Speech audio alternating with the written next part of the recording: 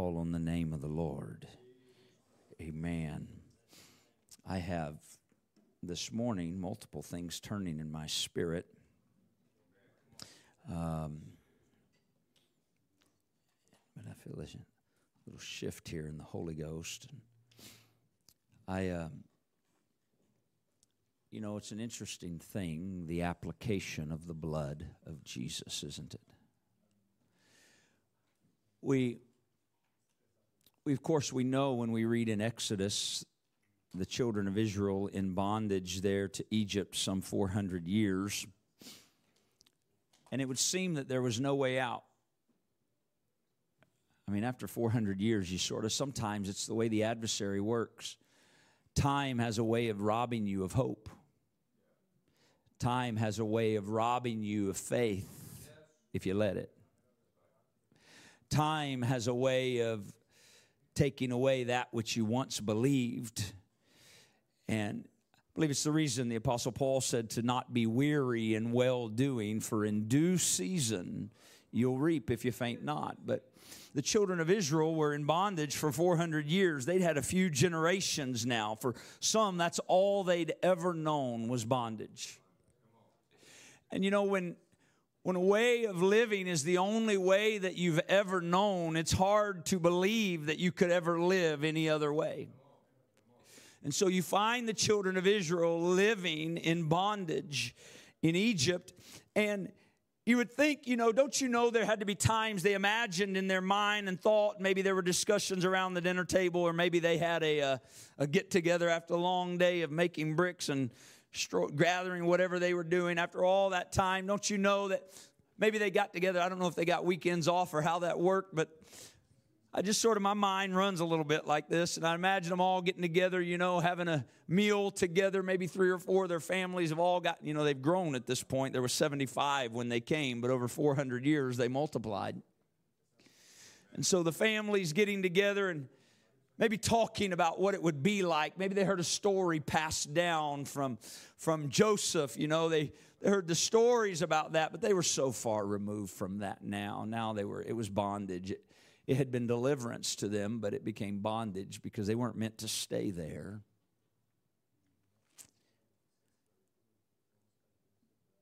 I wonder if anyone ever talked about, God might send some great army along to believe. They believed. Maybe God will send some great army along to destroy Egypt and set us free. Maybe God will put it in the heart of some king of another nation to come and do this. And our human reasoning always goes to natural elements and rationale to try to solve things that we really can't. They were as human as we were. But this guy Moses comes on the scene that had been there before, but he had made some mistakes along the way, and so he fled in fear. But the Lord brings him back after a burning bush, and lo and behold, they get to the point, and the way God says he's going to bring them out, no armies, no king in his heart to come in and rescue them and destroy the Egyptians. Here's what I'm going to do. I mean, we read this and we hear this story and we thought, wow, that's so beautiful. But we forget there were real people having to process this and follow. And the Lord said, what you're going to do, Moses, you tell them, every one of them, you tell them to get a lamb. And on this day to get the lamb and to kill the lamb, take the blood from the lamb, put it on the top of the door and the side of the door. And then they're going to cook the lamb and they're going to eat it. They're going to have their shoes on, their staff in their hand. They're going to be ready to go. And they're going to put the blood on the door. And what's going to happen is at midnight, I'm going to send an angel through the land. The angel's going to come and he's going to kill the firstborn of every person and every creature. But if I see the blood on the door, when I see the blood, I'll pass over you, he says. And then I'm going to bring you out by a great deliverance.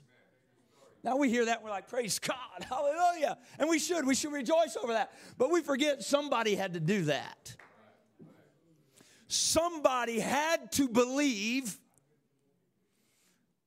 that taking a lamb and somehow killing the lamb and taking his blood and putting the blood of the lamb on the door was somehow could you try to imagine and have the faith for a moment that the way God is going to deliver you from what has held you in bondage for so long could be as simple as the blood of a lamb.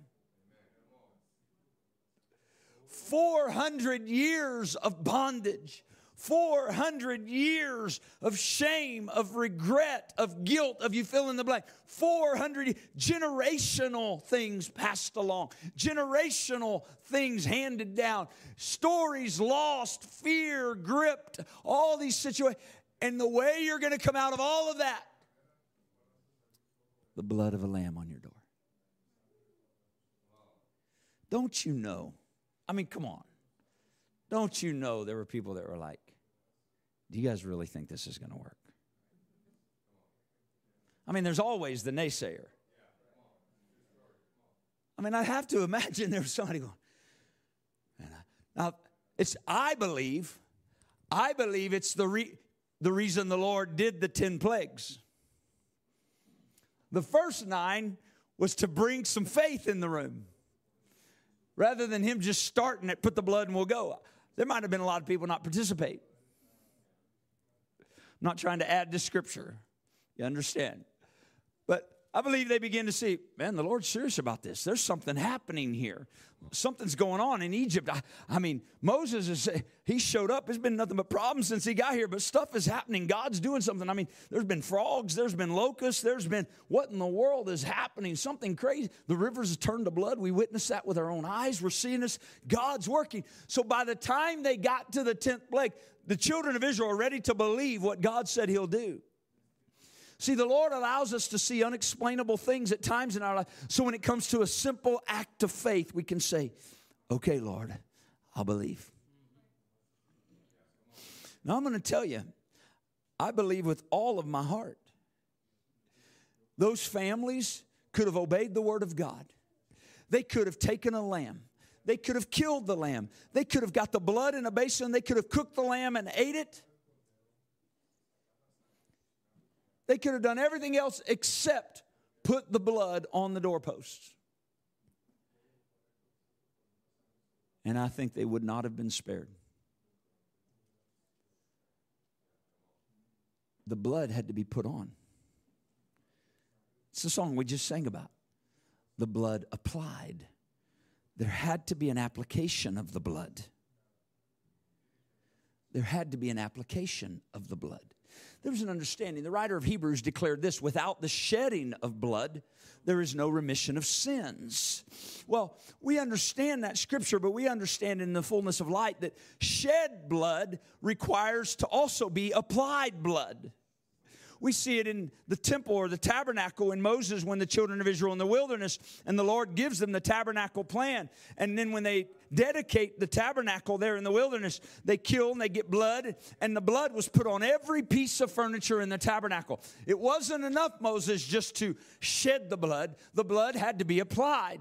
And we know on the Day of Atonement, when we read about it in Scripture, that on this day, the high priest was to take the blood from the altar of sacrifice. He was to go in, he would put blood on the horns of the altar of incense and offer worship, and then he would pass through the veil into the holiest of holies, and he would take this basin of blood with him into the holiest of holies once a year. What was he doing? It was called the Day of Atonement. He was going to deal with the sins of Israel according to the instruction of the Lord. And the Lord said, don't come in here without blood. Why is it that Adam and Eve, when they fell in the garden and they tried to cover themselves with fig leaves, and the Lord said, that won't do. And so the Bible says when the Lord came to them, He didn't condemn them, He convicted them, but then He covered them. He convicted them of their wrong, and there were consequences for it. They died spiritually that day, according to the word of the Lord. If you eat of this tree, you'll die. And they did. They died spiritually that day. And so they died that day, but the Lord covered them, and His covering wasn't fig leaves. It wasn't something they could do themselves. So what is it? He clothed them, the Bible says, with coats of skin, of animal skins. Well, we understand that for an animal skin to be able to clothe someone, the animal first has to be killed. Blood has to be shed for there to be a covering. And so we see this principle throughout the Word of God. And so we see the applied blood in the tabernacle. But the Lord tells the high priest, don't come in here on the Day of Atonement without blood. You can't just go through all this stuff and forget the blood. You have to bring the blood when you come. And so the high priest would enter into the holiest of holies once a year. After having walked through all of these processes, he enters into the holiest of holies with the blood in a basin. And the scripture tells us he would take the blood and he would begin to sprinkle the blood on the mercy seat. The mercy seat was there on the Ark of the Covenant. At the Ark of the Covenant, if you would imagine this is the Ark, there were 2 seraphims on the Ark. Angels, and their wings would come over and they would look across. Actually, they would look down there. You see it says they looked across, but you can read other and you see they're looking at the mercy seat. And the high priest would come in with that blood of the lamb. When would he do this? He would do this on the Day of Atonement or at Passover. They were commemorating the Passover that happened in Egypt. But it was the pushing forward of their sin. And he would put blood on the mercy seat there in the tabernacle. We can go to scripturally. I promise you, I'm in the book. We just don't have time to walk through all this in the book this morning. We'll be here for 4 hours, and none of you want to do that. I could do it, but you couldn't. So he would take the blood of the lamb, and he would put it on the mercy seat. Now, the mercy seat was there, like I said, with the angels looking in. Under the mercy seat, inside of the Ark of the Covenant, there was something there. There were several things there. One thing that was there was Aaron's rod that budded. There was a bowl of manna that was in there, we know later on. But more importantly than anything else, inside the Ark of the Covenant, under the mercy seat, there was the law.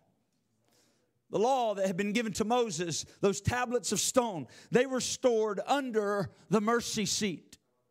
So what would happen is, as the high priest would come into the holiest of holies, he would enter in with the blood. He would enter in after worship unto the Lord. He would go through all of those things. He's already offered a sacrifice. He's already washed at the brazen laver. He's already come past the table of showbread and the oil there in the lamps. He's already offered praise. He now passes through the veil into the holiest of holies with this blood in the fear of the Lord. And he enters in the fear of the Lord, knowing that the Lord has the right to judge Israel for their sin. And the Lord is a righteous judge. And so as a righteous judge, the Lord would judge Israel according to the law. He would not judge them of that which he did not teach them. And so the law had been given them so they knew how to live. And so when he would come to judge them, he would come with judgment. You understand, the Day of Atonement was not just atonement. It was a day of judgment. They understood that. Just as it was in Israel at the Passover. The Passover was a day of judgment upon the land of Israel and the people of Israel. Those who had not applied the blood faced the judgment of God that night. When the angel passed through Egypt, if they had not followed the instruction of the Lord and applied the blood on the doorpost, the firstborn from Pharaoh's house all the way to the least in Egypt died. Why? Because it was not just atonement blood on the doorpost. It was a day of judgment. And so it was in the tabernacle when the high priest came in with this basin of blood on the day. They knew it was a day of judgment. All of Israel was set up with their tents all around, the 12 tribes, 3 tribes on each side of the tabernacle. And their tent doors faced the tabernacle. The tabernacle was the center of their dwelling. There's a message in that. The tabernacle where the presence of the Lord came, where God dwelt, that was the center of their dwelling. They built their lives around the tabernacle. They built their lives around looking towards the tabernacle, looking towards the things of God, looking toward where God dwelt, looking toward where God spoke to them, looking toward where the presence of God came. And so on this Day of Atonement, what would happen is the high priest would go in, like I've shared, and we would see the head of every home would come to the door of their tent. And so if you can picture this, 1 million+ people, tents all around. 3 tribes of Israel this way, 3 tribes of Israel this way, 3 tribes and 3. You got it, 12 tribes of Israel. And they're all facing in the tabernacle in the middle. And the high priest, and they know what's happening. And so what are they doing while the high priest is going through this process of worship, sacrifice and worship and praise? I'll tell you what they're doing. They're standing in the door of their tent, looking towards and waiting. They know this is a day of judgment. Would the sacrifice be accepted? Would the offering be accepted by the Lord who is a righteous judge? Or will he pass judgment on Israel today? It was a somber thing. It was a sober day as they await the judgment of the Lord coming to the children of Israel. The high priest would sprinkle the blood there. And having walked through all of the process accordingly, the blood now hits the mercy seat. This was only once a year. The blood now hits the mercy seat there in the holiest of holies. And when it does so, the glory of the Lord would descend from heaven. And the glory of the Lord would come like a cloud down into the holiest of holies. And the glory of the Lord would set there above the mercy seat between the cherubims. And the children of Israel would wait. They would see the glory of the Lord. You see it in the Old Testament. In the Hebrew, it's called the Shekinah glory. They would see the Shekinah come down like a cloud. They had been used to it because when they came out of Egypt, they followed the pillar of cloud by day. They followed the pillar of fire by night. They understood this is none other than the glory of the Lord leading us, guiding us, directing us. And they knew on this day of atonement, we're waiting for the glory of the Lord to descend. And we're going to see, is he going to judge or is he going to atone? Is he going to judge us according to his law? Or is he going to, in his great mercy and love, push our sins forward one more year?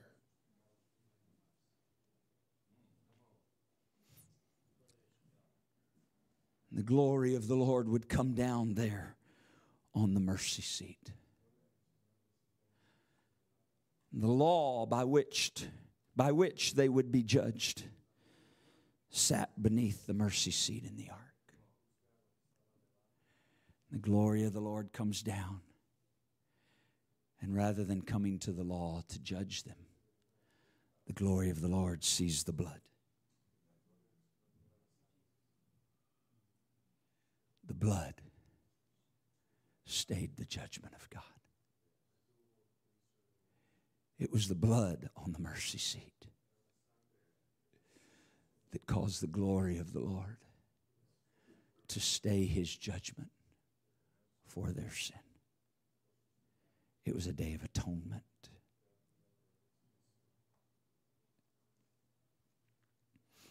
The high priest, can you imagine being in his position? You're the first one there. All of Israel's waiting. They can't see. They don't know what's going on inside there. I mean, they know what's going on, but they can't see what's taking place. They understand. This is why all of the heads of the home stood in their tents facing and waiting. The high priest, I know some of you know this. You need to hear it again. The high priest had a garment that he wore, a specific garment.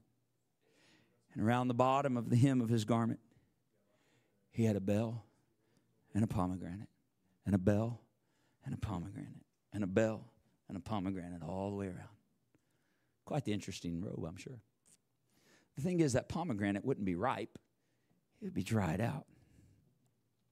And those bells, and so what would happen is once the glory of the Lord came down on that mercy seat, and the judgment of the Lord is stayed, the high priest would begin to worship the Lord. Worship would ascend. You can read a little bit about Hebrew worship in the Old Testament.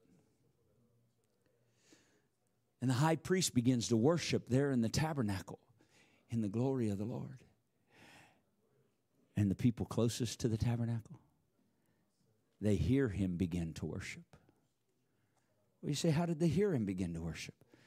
He had these bells and these pomegranates around the bottom of his robe. And they would begin to hear the sound of worship. And they knew the Lord has accepted the sacrifice. Our sin has been atoned. They would hear the bells as the high priest would begin to worship in the presence of God, the only one that could go into the presence of God at the time. And he would begin to worship in the presence of God. And those with tent doors closest would hear the sound. And when they would hear the sound, they would begin to shout. And what would happen is it would be like this ripple effect that would reach throughout the 12 tribes, every direction from the tabernacle. And a great shout would go up throughout the camp of Israel. And they would know the Lord has come. And the blood was there, and he accepted the sacrifice. And because of the blood on the mercy seat, he has atoned us for our sin one more year. He is not going to judge us and destroy us as he is a righteous judge could do. But he has pushed our sin forward one more year. And every year at Passover, the Day of Atonement, the Day of Atonement. Until the Lord Jesus Christ came. We call it the Last Supper. We find him in an upper room with his disciples, and he said, with great desire have I desired to eat this Passover with you. That speaks of his desire to atone sin. You understand, of course, when he took the fruit of the vine and he took the bread, he blessed the bread and broke it. These 12 men sitting around the table with him were all Jews. They understood the significance of the Passover. They understood we're remembering what happened to our forefathers and how he brought them out of bondage and out of Egypt. We remember the blood in the tabernacle. We understand this Day of Atonement and what it's done for our sins. And so they, as good Jewish men, would celebrate the Passover together with Jesus. But Jesus makes a statement at this Passover that is different than anything they have ever heard at Passover. They would always hear the declaration that remember how the Lord and the Lamb and the blood brought us out of Egypt. Remember our forefathers that were in bondage, but God by a great victory brought them out in one night from the blood. But Jesus didn't say all that, it would seem. Jesus said, this is the blood of the New Testament, which is shed for you. Hold on, whoa. Jesus, we haven't heard it that way before. It's always been about what you've already done. No, but this is different. This Passover is different. You thought it was always signifying what I'd done in the past. But the reality is what you're taking part in right now is indicative about what I'm getting ready to do in your future. And so now when you take of this, I'm going to open your understanding of what you've been participating and your forefathers have been participating in for hundreds and hundreds of years. It was the reason I wanted to keep it in memory was not just so they remembered what I'd done, but so that when I do what I'm about to do, they would recognize it was His plan all along to redeem us. It was His plan all along to deliver us from sin and judgment of sin. And so Jesus said, this is my blood shed for you. What? It's the blood of the New Testament. You're getting ready to stop living under the old law. You're getting ready to start living under a new one.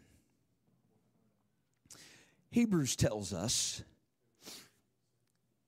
that without the death of the testator, that the will has no effect. You understand? I have some things at the moment. I'm still living, so we'll see. That I plan to pass along to my children. They don't get it while I'm alive.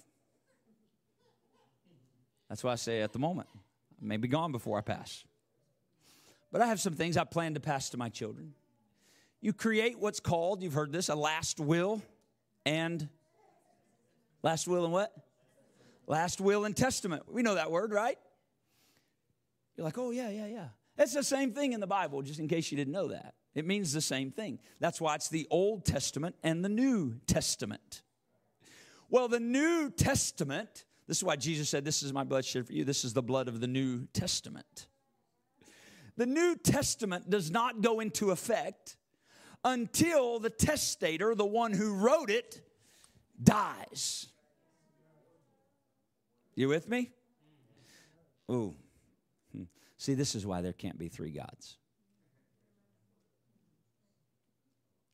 Because if there's three gods, and God the Father wrote it, but he's not the one that dies, some different God dies, well, then the one who wrote the testament didn't die. He's the God of the testament. He robed himself in flesh, and the God of the testament, you understand? The God of the testament's the one that had to die. Now, understand, the Spirit of God never died. He's eternal.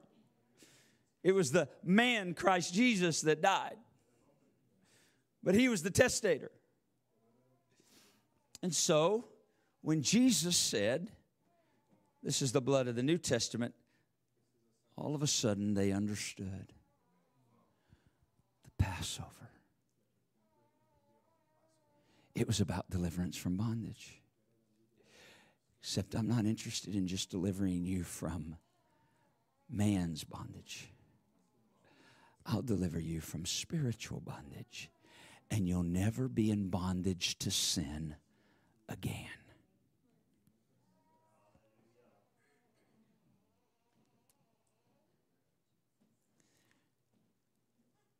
And so it was at Passover that Jesus Christ was crucified. He became, or he was, the Passover lamb. The book of Revelation calls him the lamb that was slain from the foundation of the world. It was in the mind of God to die for mine and your sin before he formed the world. He knew he'd have to. He knew we'd make a mess of it. See, we beat ourselves up so much, he already knew we were going to make a mess of it. But he loves us so much, he said, they're going to make a mess, so I got to have a plan so when they make a mess, I can deliver them from the mess they make. That's the love of God. And so he goes to Calvary at Passover, and the Lamb of God is slain. And the blood of the Lamb is shed at Calvary. The testator dies. New Testament now. It's now in force. Now everything that he has is passed to his heirs. Oh, that should excite you more than it does. Because Paul said we are joint heirs with Christ. He said we are the sons of, this is why we're sons. Okay? This is why throughout Scripture you're called the sons of God. As many as are led by the Spirit of God, they are the sons of God. Why doesn't the Scripture say as many as are led by the Spirit of God, they are the sons and the daughters of God? Is he excluding the ladies? Of course he's not. He's saying the reason why you are the sons of God is because inheritance goes to sons. It's about inheritance. Beloved, now are we the sons of God. It doth not yet appear what we shall be, is what Peter said. But watch. So the New Testament comes into effect. We are now in the New Testament. So what do we got to do? Well, we got to figure out how to apply the blood. Amen? I need the blood applied to my life. The blood's been shed. I got to get it applied. This is why I just going, well, believe it and it's all good. Well, no, I believe it. I believe it so much I'm going to get it applied to my life. The children of Israel believed what Jesus or what the Lord told them through Moses. And so they took the blood from the lamb and put it on their doorpost. They could believe it but never apply the blood on the doorpost, and the death angel would have came to their house. It had to be applied. There has to be an application of the blood. There has to be an application of the blood. There has to be an application of the blood. You see the Old Testament example when Moses stood in front of the children of Israel and read the law to them. And then he took a basin of blood and he took a thing of his and he sprinkled them with blood. What was he doing? He said, hey, this is a blood of a covenant that's being made right now. And I want this blood to get on you because this blood is signifying when it gets on you that you're now under the covenant. And he said, will you honor? And they said, we will. He said, all right, the blood's on you. The blood. And so we see this New Testament, and so we have to apply the blood. Without the shedding of blood, there is no remission of sins. Now we know that Christ died once for all. This is why we don't need to kill a lamb every year. I'm so thankful we're under the New Testament. I mean, really, aren't you? You're thankful too. You just don't know it yet. You just haven't gotten to thankfulness fully yet. If we weren't under the New Testament, you would have had to show up here yesterday with like a couple of doves or something. You never thought about that, did you? These are things I think about when I'm reading the Word of God. If we were still under the Old Testament, we would have had to show up yesterday with some doves and like some different, maybe a lamb for our house, or maybe had to come with some oil and some flour. We read it. That's the Old Testament. Oh, thank God we're not under that. He was shed once. The lamb was slain once. Because what the blood of bulls and goats could not do. The blood of bulls and goats could only ease the conscience of man. But the blood of a spotless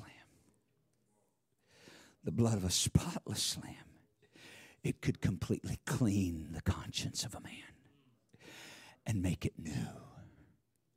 The blood of a spotless lamb could wash away the elements of sin, the stains of sin, the pains of sin, the wounds of sin, the blemishes of sin.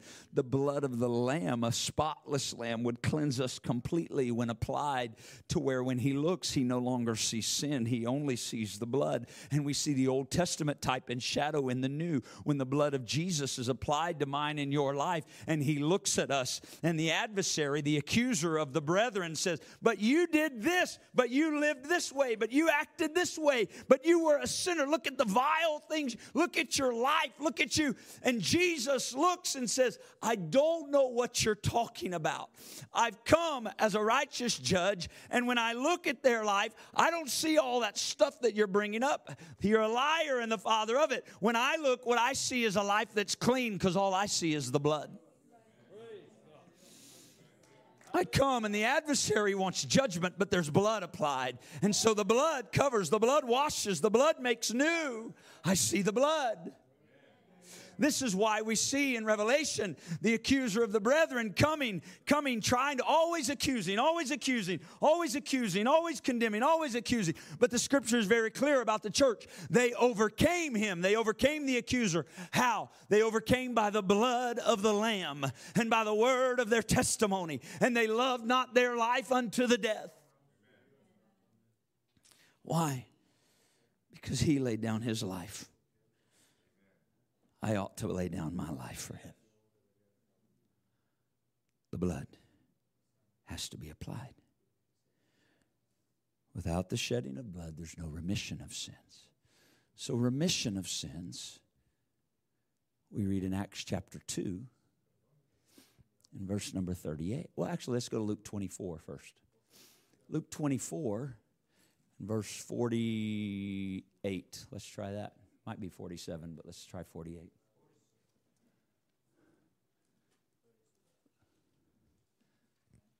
Oh, go back one more, verse 46. And he said unto them, that's Jesus that's talking here, by the way. Jesus said unto them, by the way, Jesus has already died, he's been buried, and he rose again. This is his last words in the book of Luke. Watch what Jesus said with his last words. Thus it is written, and thus it behooved, I know we don't use that word, it means it was necessary.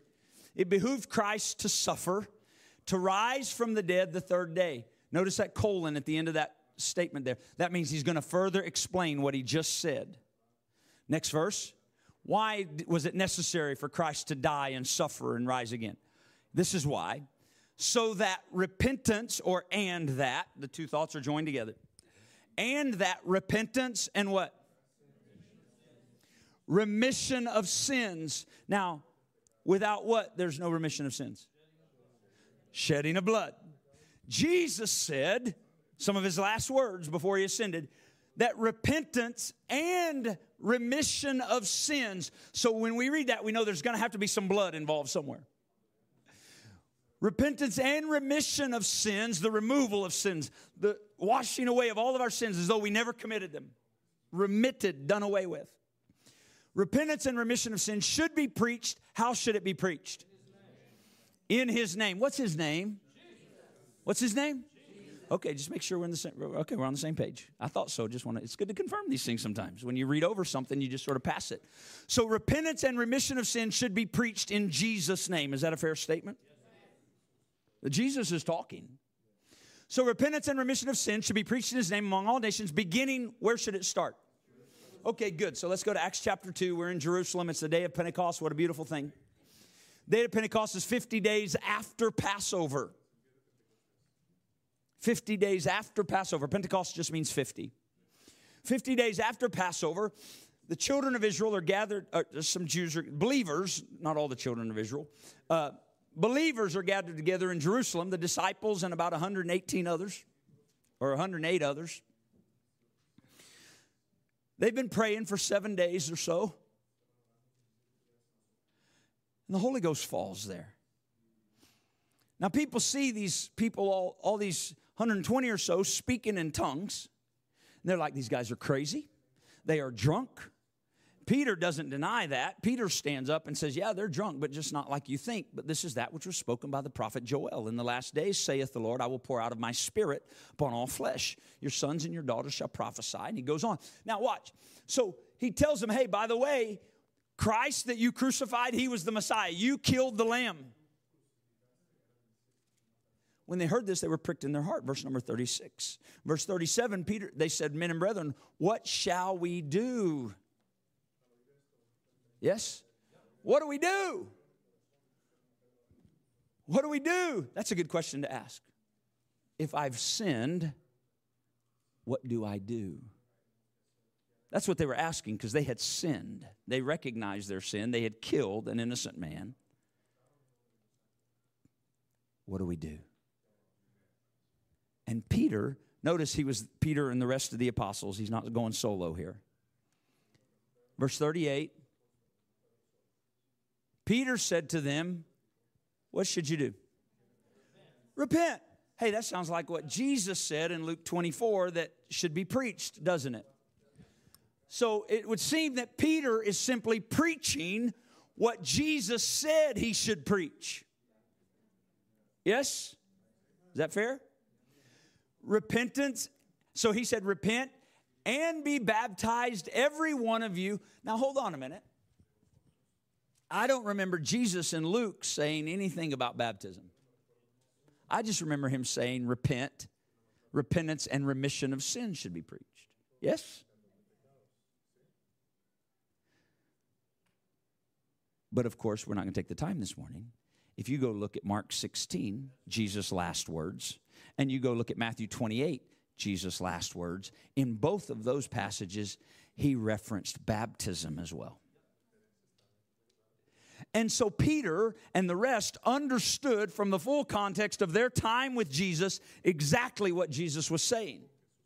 And so Peter says what Jesus told them to preach. He's in Jerusalem, by the way, beginning at Jerusalem. And so Peter says, repent and be baptized, every one of you, in the name. So he's preaching in the name like he was told to do. Every one of you in the name of Jesus Christ. Why?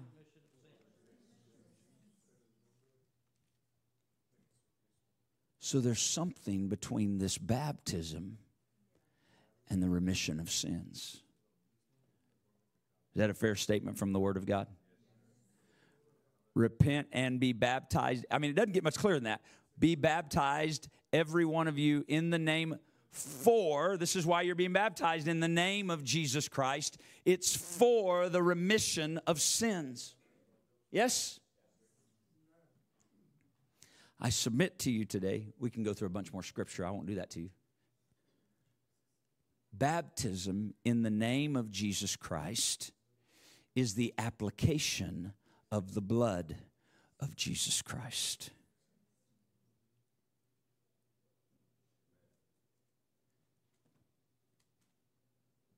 The blood is applied. Without the shedding of blood is no remission of sins. Sister Amber, when you went down out there in the Yakima River, you're sort of reflecting on that right now, weren't you? I could tell. I sort of was too.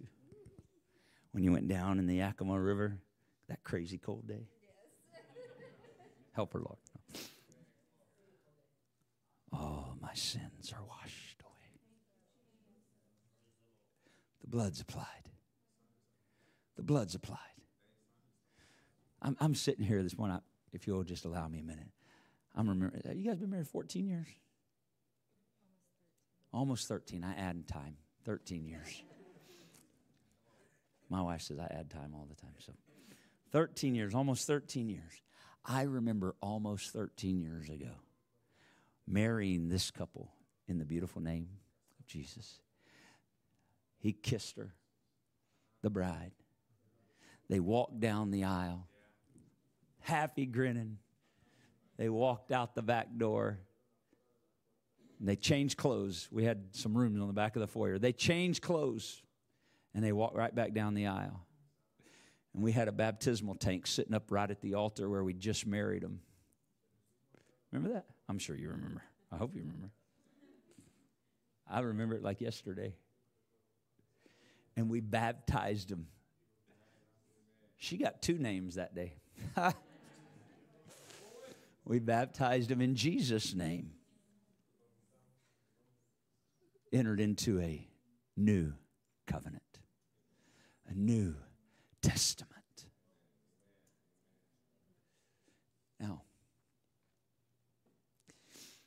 we're going to baptize some people today. I didn't plan on talking about this. I had some other notes about other stuff, but the Lord just sort of stuck me right here.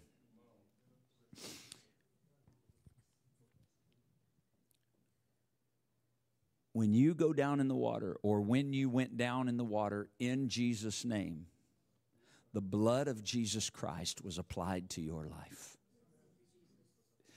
You don't have to get baptized again if you make a mistake or fail. Okay? This is why Paul said in Ephesians 4 and 5, there's one Lord, there's one faith, and there's one baptism. Okay? He went on to say there's one God and Father who's above all, through all, and in you all. And so, the blood is applied. When the blood's applied, it's ever effective. Now, the blood gave us victory over sin. He defeated sin. He came to destroy the works of Satan. And I believe he's successful in what he came for. And so, you and I can live free from sin. But if we sin, the Bible says, if we sin, he is faithful and just to forgive us our sin and to cleanse us from all unrighteousness.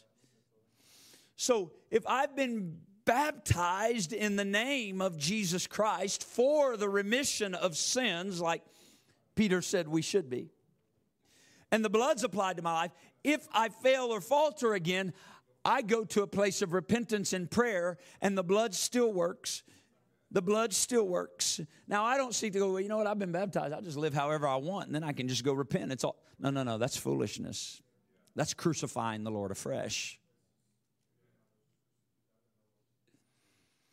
Because when you're baptized in Jesus' name, you enter into a covenant with the Lord Jesus Christ. In the Old Testament, Abraham entered into a covenant. It was circumcision on the 8th day. And they would circumcise the foreskin, and it was in the flesh. But there was blood involved. Well, in the New Testament, we still have circumcision, but it's not of the flesh. It's circumcision of the heart. The Scripture tells us circumcision of the Spirit, not of the flesh. So what happens? We go into the waters of baptism. There is a circumcision of my heart. That hardened heart that was once there, the blood comes, and the love of God circumcises my heart, and the blood is applied. And I'm saying, what am I doing when I go through the waters of baptism? I am having spiritual circumcision, and I am accepting the fact that I'm entering into a covenant with the Lord Jesus Christ. It's not some ritualistic routine. It's the applying of the blood. Thank you, Jesus, for the blood applied. Amen. Thank you for the blood. Now, I need to say this because this keeps coming up. Different places, different times. And you want to talk about something that gets me fired up. This gets me fired up. There is this thing that keeps coming up. And maybe so we can learn and teach and know. There's an idea in our world today that is beginning to promote itself. And unfortunately, it's even being promoted by people who are held in high regard as teachers of Scripture. And this promotion is that baptism is not necessary. And the idea is they often point to the thief on the cross when Jesus was being crucified. And they make this statement that sounds really good. I've heard it this way one time. I'm going to be careful. I'm not trying to throw somebody under the bus, but we need to rightly divide the word of truth. They make this statement that says, well, the thief on the cross didn't do anything. He just asked, and the Lord said, this day you'll be with me in paradise. I totally agree. I don't have any problem with that. Say, well, he wasn't baptized. I don't know if he was or not. But here's the deal. When the thief on the cross said, Lord, remember me when you come into your kingdom, who was he talking to? Not a trick question. Who is the thief talking to? Jesus, yes? Did Jesus hear him? Jesus responded to him, didn't he? That tells me Jesus was not dead yet. Yes? So the question becomes, if Jesus was not dead yet when he responded to him, was the New Testament in effect yet?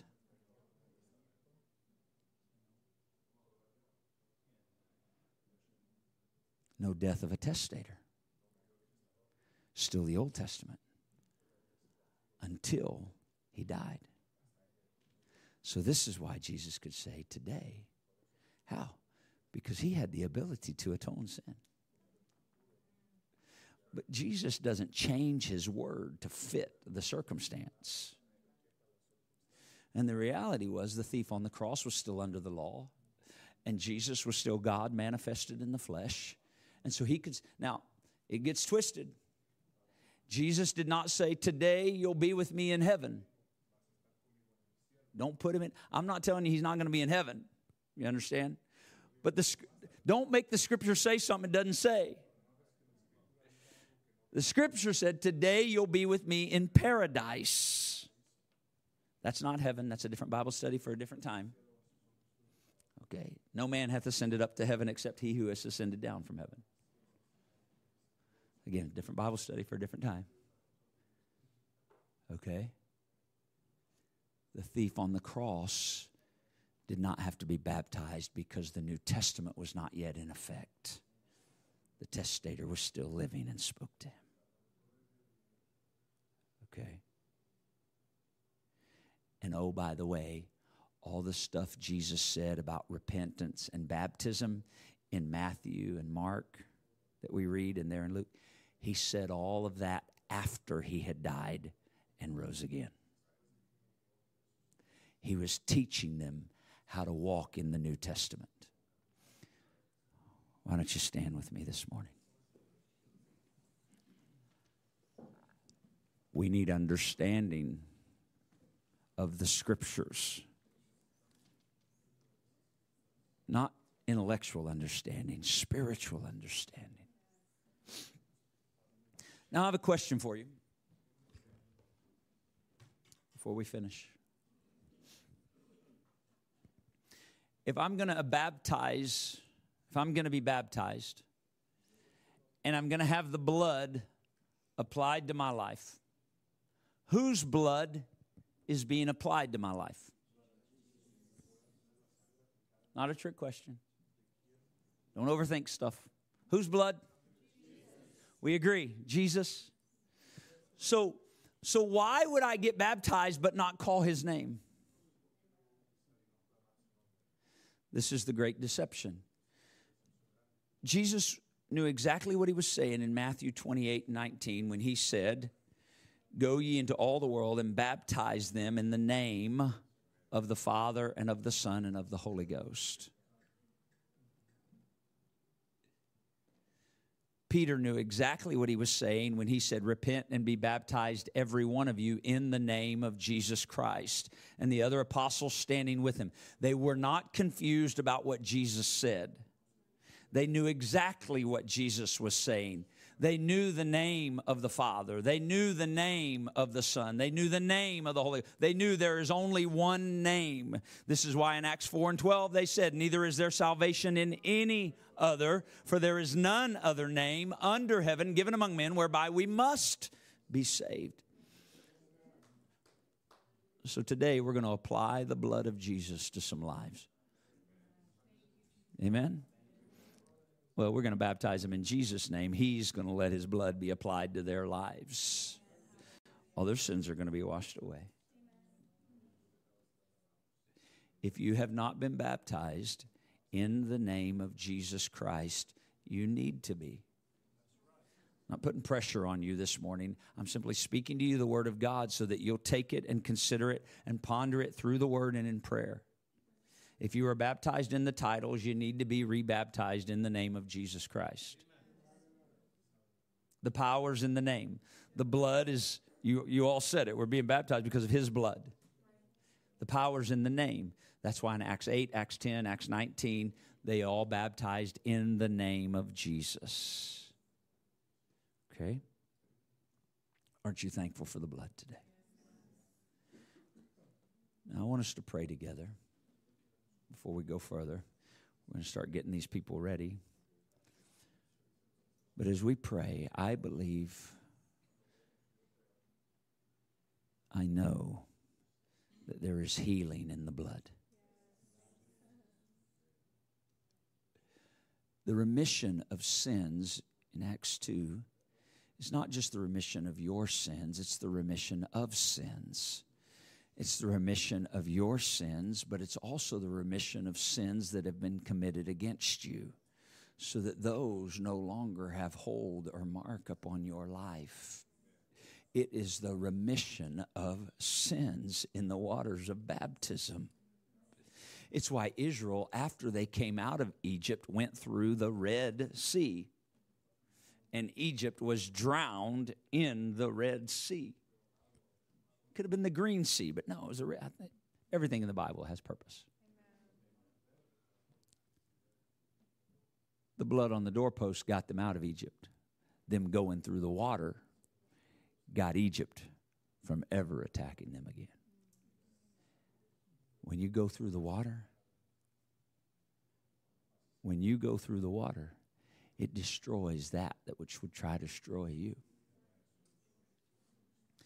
We're going to see the Lord do some healing in the water today. I believe that with all of my heart. Spiritually, physically, mentally, emotionally. This is what the Lord does. Can we thank the Lord right now for the blood? Can we begin to worship him and lift him up in this room? Can we begin to call on the name that is above every name? Hallelujah. Let your will be done, Lord. Let your will be done, Lord. Let your will be done, Lord. Let your will be done, Lord. Hallelujah. Let your will be done, Lord.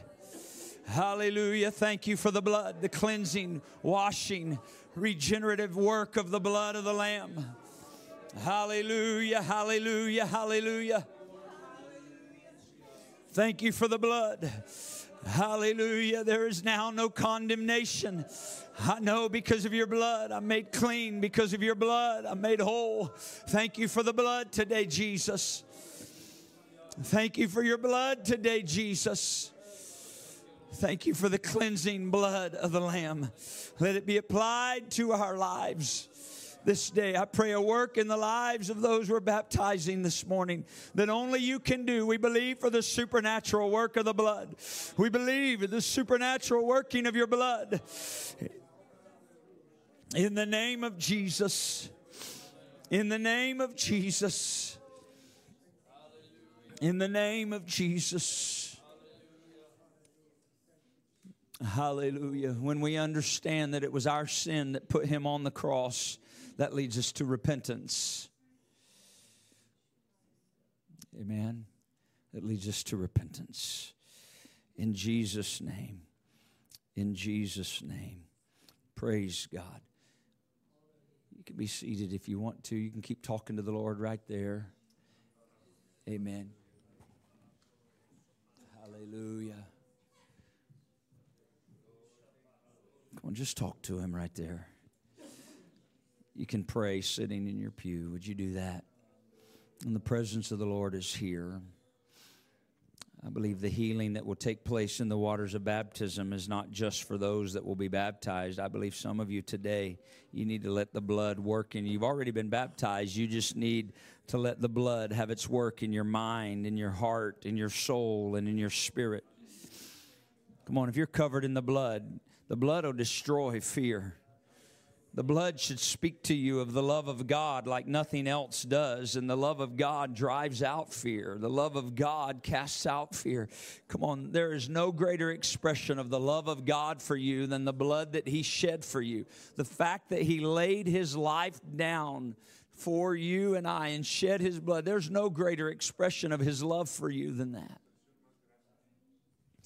In the name of Jesus, we receive of your blood. We receive of the work of your blood. We receive it in Jesus' name. We receive it in Jesus' name. We receive it in Jesus' name. We magnify you, Lord, and give you glory this morning. Thank you, Jesus. Thank you, Jesus. Thank you, Jesus. Praise God. Praise God. We're gonna baptize Amaya today. Amaya Jimenez is going to be baptized. Dante and Misty are going to be baptized today in the beautiful name of Jesus. And I'm rejoicing over these things. Praise God. My wife and I had the privilege of, had a Bible study and hung out a little bit on Friday night with Dante and Misty, and we're talking through the Word and talking about I can't talk about the blood without getting worked up. And we got to talking about the blood and the waters of baptism, and the Spirit of the Lord just met us right there in the room where we were sitting and began to minister. And the revelation of the blood and the work of the Lord Jesus Christ, man, that should never get old to us. We should revisit it again and again. Amen. Praise God. While they're getting ready, feel free to greet someone if you'd like to do that. And then we'll baptize these folks in Jesus' name.